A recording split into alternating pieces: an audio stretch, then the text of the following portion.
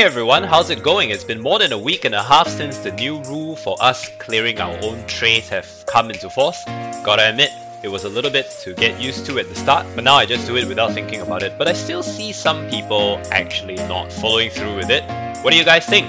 Do you like the change? Do you all not like the change? Do let us know in the comments down below. But without further ado, this was our take on it when the regulation first came out. So come on in, let's have some fun.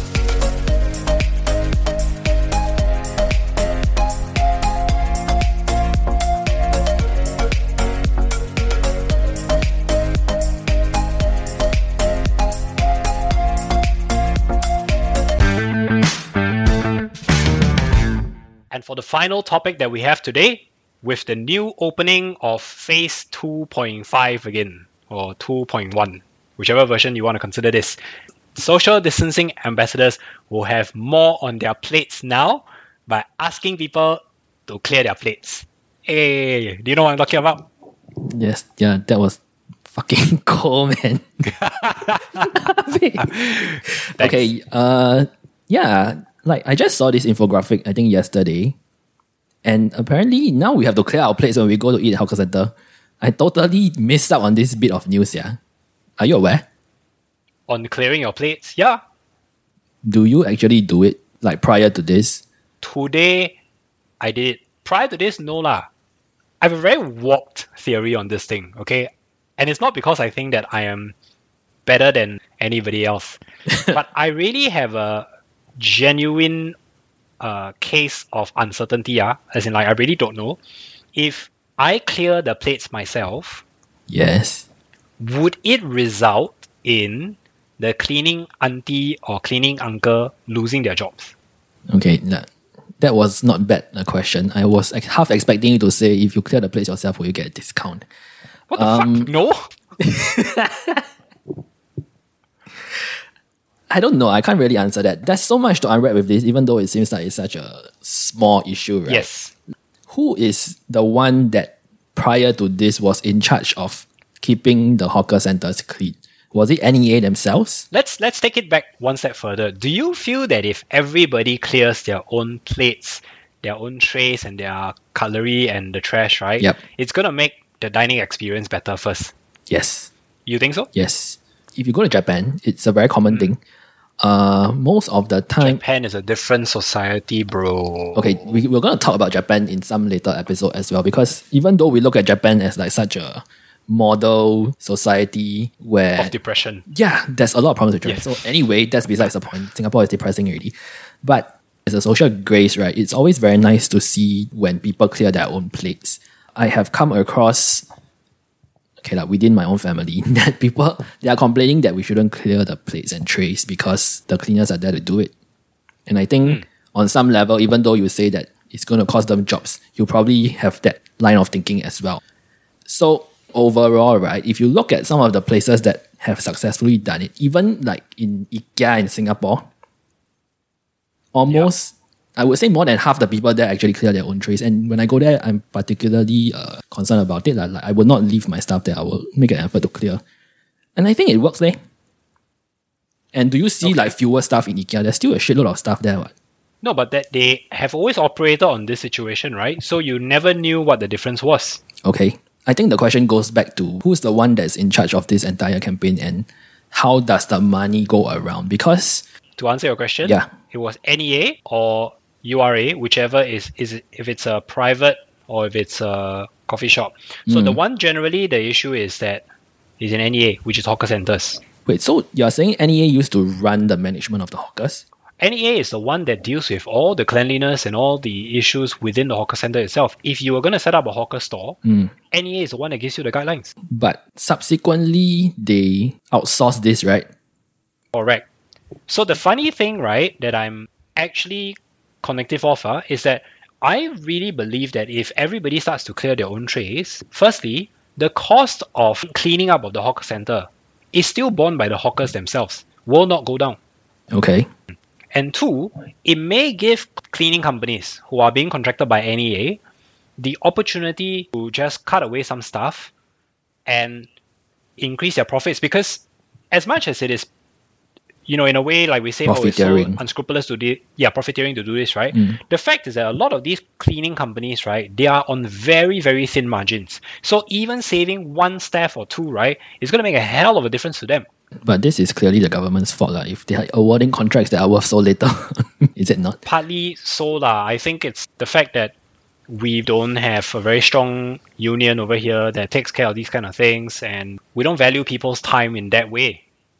Okay, let's tag NTUC in this. But in any case, right, I get the jobs thing, but are you saying that for the sake of retaining some jobs, we should not progress as a society? Because I don't think that makes sense. I don't know if this is the exact trade-off. Because you can get the aunties or the uncles to do something else. But it is always an investment into certain types of automation or certain other ways to get cleaning done. Okay, yep. But you see, that will happen regardless of whether this initiative takes off or not. What? Like somewhere down the line, you may just be prolonging or making it shorter by introducing this campaign. But the objective of all these companies moving forward is always going to be automation. Like as much as they can possibly automate, they will want to try and automate. So even if you don't move ahead with this campaign, right, if anything, it's just going to prolong it a little bit more, couple more years. I don't think the fact that you say clearing your plates is going to cause people to lose their job is valid, because it's going to happen eventually. Yeah, eventually, I suppose. But like I say, this is a question that I'm not able to clearly answer at this point in time. Okay.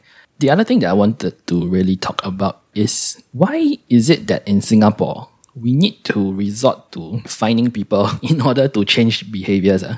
Do you feel like it's a purely Singaporean problem? No. No, man? No. Really? Yeah. Then why is Japan not like that? Because Japan works on a entire societal difference, as in the whole society's culture is like that. But Singapore is built on very, very diverse cultures, diverse personalities, diverse groups of races and people. Okay, the same thing that I'm going to illuminate this point, right, or illustrate this point, right, is that way, way, way back in China, the only way for things to be properly governed is rule by law. The only way you prevent stealing in the past, as cruel as it sounds, is you chop off the person's hand. Wait, how far back are you going? Because on the other end of the spectrum, right, is simply this. Okay, there is a rule of law and there's a rule by law. Okay, there are two concepts that they sound the same, but they're not. The rule of law upholds a lot of things like, you have human rights, you have certain constitutional rights, there are certain things that are given to you or you automatically have them. That's rule of law. You know what I mean? Like you have human rights. On the other end of things, which most societies are these days, is rule by law. If you don't legislate and say that you're going to fine this person, people will do it. It's not just a Singapore issue, it's everywhere else. It's just that we have a bit more of a selfish persona, right? Because, hey, we are mainly Chinese. So you're blaming it on our ancestry, Yeah, for sure. Without doubt. But the fact is this, like if you don't punish people, it's very, very hard to regulate behavior. Don't you feel like this kind of thing is very hard for the general population to swallow? We go back to the chewing gum ban. There was also a lot of unhappiness when they first started to ban it. Good. 10 years later, 15 years later, do you see chewing gum on the streets? We don't even remember how, for the most part, chewing gum tastes like, right? No, I kind of still eat it almost all the time. I mean, before COVID lockdown. Yeah, but you know what I mean, right? Like, at that point in time when all the fines and all the very, very heavy sentences were coming out because of chewing gum, it was something that people will sure complain about, like, oh, it's too much, this and that. Like, wearing a mask, for an example, during COVID period is, so uncomfortable, it's so difficult to breathe, this and that. 5 years down the road, okay, not even 5 years, like a year and a half down the road, people are just like, you have to wear a mask, what? Now people get angry with you and you don't wear a mask. This is the same thing. It's going to be an issue going forward because it's new to people and it's very uncomfortable to do it. But the easiest way for you to regulate the behavior is to just punish you for... fine you for lack of a better word. Okay, but it's a bit interesting, right? If you think that the fine is the only thing keeping it from happening, so let's say if the legislation goes such that now chewing gum is allowed again, do you think we'll still face the same problems? Or has the current generation already been conditioned such that we don't really need to use chewing gum, or we don't need to What was the initial problem with chewing gums? Like they were getting stuck at places that caused a lot of issues, right? The like, tipping in point between for the doors. for the MRT. That was the tipping point. So you see, if let's say that we introduce chewing gum back into the society right now, and there is chewing gum in Singapore, it's just for medical reasons that we have it. Yeah, I mean you can still get it from Malaysia. It's not like it's illegal Correct. to eat chewing You gum. can buy it, you can bring it in, you just cannot bring in quantities that are large enough for people to sell them, right? The thing is, it is not the chewing gum that is the problem. It is the littering that was the issue. So now, fast forward 20, 30 years into the future, we will not have a chewing gum problem in the same way because we will not have the littering problem, which is what they needed to solve. Speaking about littering, this was also one of the national campaigns in Singapore. So I did a bit of research on national campaigns and their effectiveness in Singapore. And I'll just run through a very quick list with you, then we can see whether or not these kind of campaigns actually work. Okay, so right at the very start, when Singapore was just founded, we had a public health campaign and a Keep Singapore Clean campaign. So I think it's fair to say that one was very government driven. They basically cleaned up the Singapore River, done everything to try and make Singapore a very clean and green place. So fair to say half a century later it works. Yeah, what was the fines that were given out during that period in time for keeping Singapore clean? Must be damn hefty one, right? I can't find that See? information. Yeah, that's why. But they probably started. Then subsequently they had the Stop at 2 campaign. Oh. So they were encouraging couples to only have 2 kids because we were still growing as a nation at that point and infrastructure was a problem. Like having buildings to house these people was a bit of a problem. So this campaign actually ran for almost 17 years. Yeah, now the campaign changed, right? Because please have at least 2. Yeah, but the thing is, right, there was no fines or whatever, not like the way that they did it in China where if you had more kids, you'll be financially disadvantaged. This was more of like just a guideline and advisory. Don't have so many kids because you're going to be struggling. So why do you think that worked? Because raising a kid was damn fucking expensive. Hello? It's not that expensive. Hey, 1970s this campaign started. During that period of time, when you have a kid, you don't have the impression of sending this kid to university. What you have in mind, this fucker reached 16 years old, graduate with O-levels, can go ahead and work already. But even at the 1970s, there were a lot of people that didn't graduate from O-levels, what? Yeah, but they start working earlier, ma. During that era, that was the common thing, lah. I cannot completely credit the government for this, as in the campaign being successful. I think stopping at 2 children was successful because of the as circumstance. a society we progress. And because of education, because of national service, and because of the desire to do better in life, our culture has basically shifted us away from having kids early enough. A lot of the people that were having kids these days are in their 30s, which during that time is like, oh, you're fucking ancient already by this point in time before you have kids. But for our generation, it was more about we wanted to get a lot of the things out of the way first before we even think about settling down. And there are huge economical considerations from things like your student loan, your HDB flat, your wedding, all these costs come in before you can comfortably clear all these hurdles before you have children, right? So, yeah, I wouldn't necessarily Circumstantial. Sorry? Circumstantial. Yeah, I wouldn't necessarily say that it was the government's success in doing it. I give them credit for building the country to where it is right now, but to stop at 2 children, I really don't think that that's them, lah. Because I do know of friends at our age who have like 5 siblings, for an example.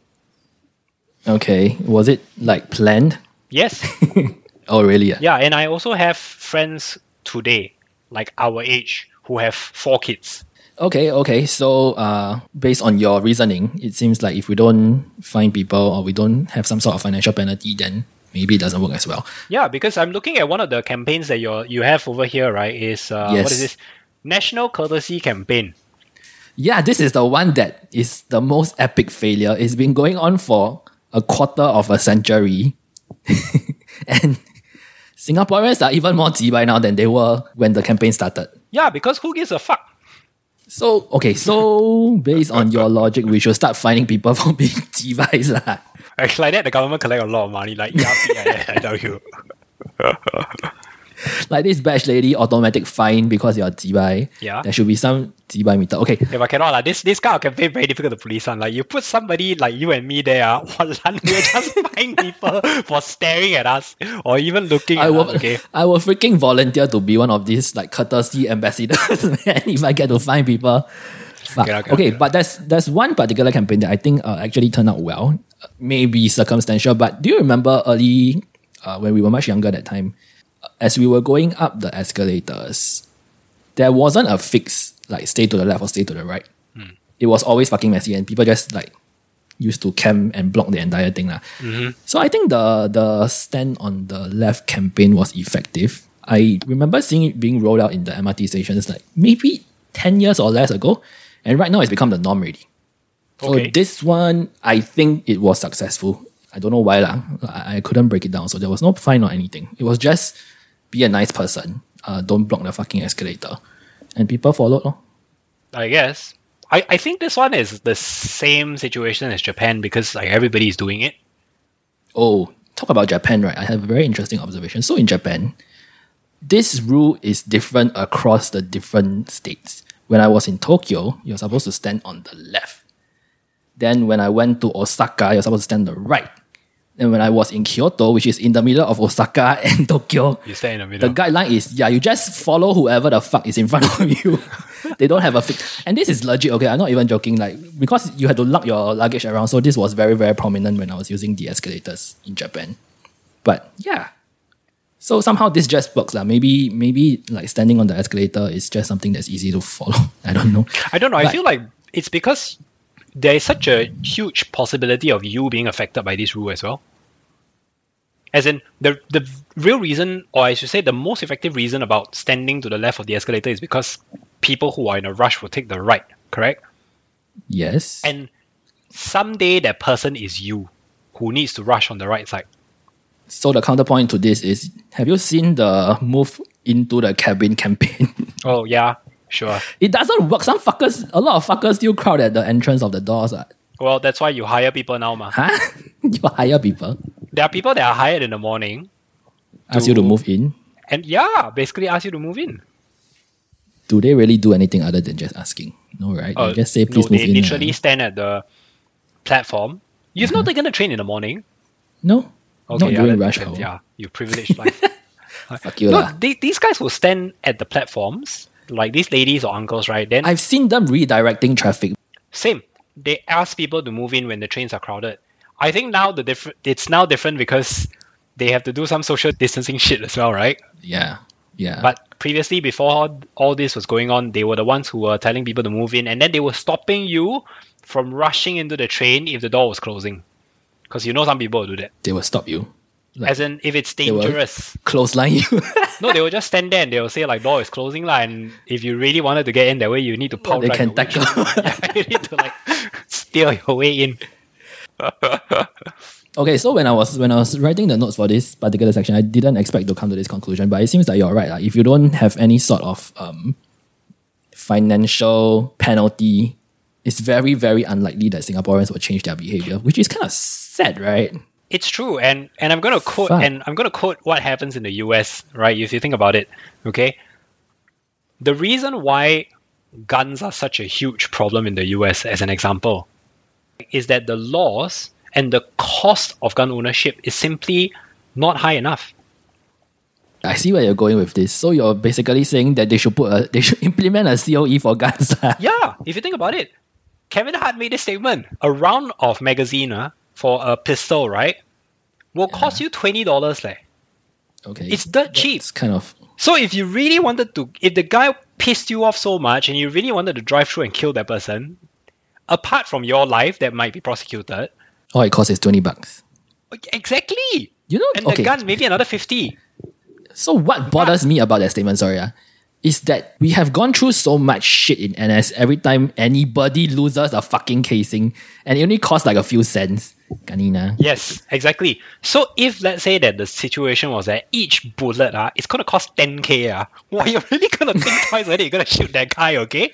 And the same thing over here. No. You see, the flip side is that if the guy is super determined to kill you, right? Like if you offend people, Yeah, he's gonna be like, what, T-Bye, I'm gonna use my last 10k to kill this motherfucker. Just gonna buy one bullet, one shot, one Yes. kill, man. If speeding, for an example, didn't bring about the fact that you will lose your license, I'm pretty sure a lot of people will be speeding. A lot of people speed on. A lot of people still speed. Yes, people still speed, but to a, kind of more reasonable level. Because if you do get caught, the penalty is extremely heavy, correct? Is it though, for speeding? It is. Yes, you lose like 30 km or 40 km before. Like Gurmeet Singh recently, he lost his license. I thought it was suspended only, man. He lost. Lost, completely banned from driving, my dear friend. Oh, yeah, but it's Gurmeet Singh. Okay. All the big thing about him loving his Lamborghini right now, too bad lah, cannot drive already lah. You see, but the thing is that if let's say that speeding, for an example, is only just going to be a fine, and if let's say that it's a hefty fine, 5k, for an example, but you still can drive afterwards, the rich assholes with the Ferraris, Lamborghinis, and the Porsches will still be doing it. Right? I mean, they still do that. They just are more aware of how not to get caught, I guess. Correct.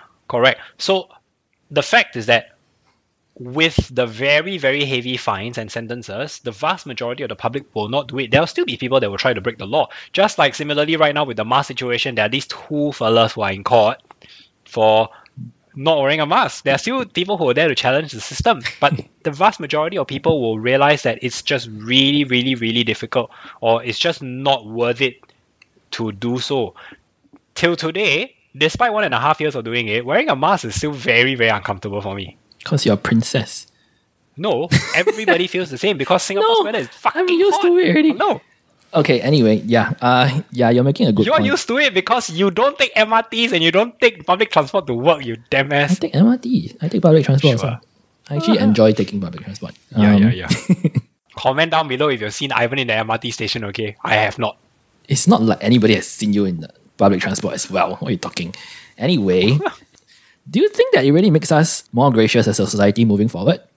Because, okay, maybe it will, like 2 generations down, when this becomes the norm. But for the people who are directly experiencing this campaign, I don't think it will make us more gracious. I feel like the flip will happen. Like any chance we get to not clear our trays anywhere else, right, we would deliberately not clear it all. I mean, the same could be said about racism, for an example, right? What? If at any given moment, some people are not punished for airing their views, then you get this Ngee Ann Poly lecturer situation from happening again. I think that when we were young, we were taught that you cannot say this, you cannot say this, you cannot say this, or you get punished. And then it becomes something that is inbuilt into our culture and society that going forward, and when we become adults, we understand a little bit better about why we need to do this. And despite how sometimes it may not be a majority opinion on something positive or negative, but it's because these things have been built in for so long that even if culturally between us and other races we are not happy about certain situations, I think that we tolerate it.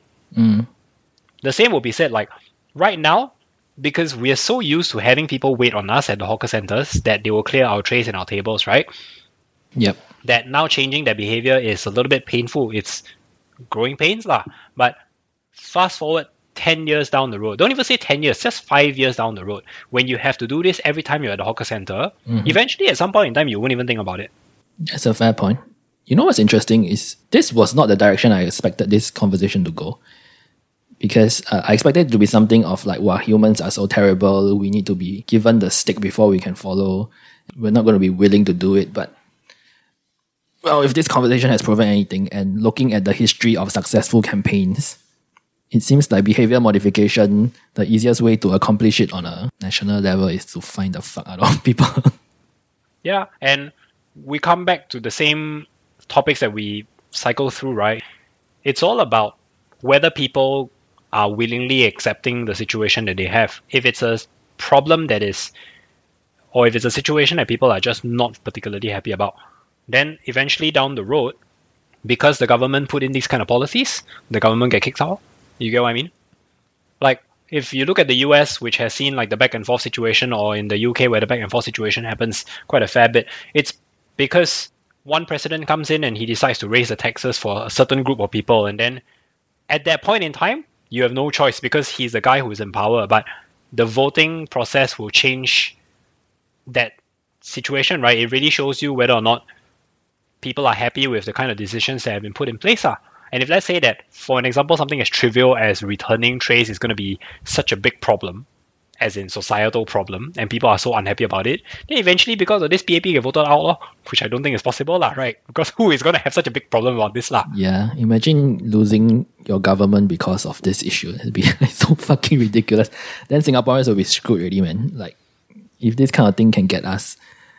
But okay, I think we've come to the conclusion that finding people works, unfortunately. Very well. It's a set narrative about society, but it's hard to argue against results. Fuck.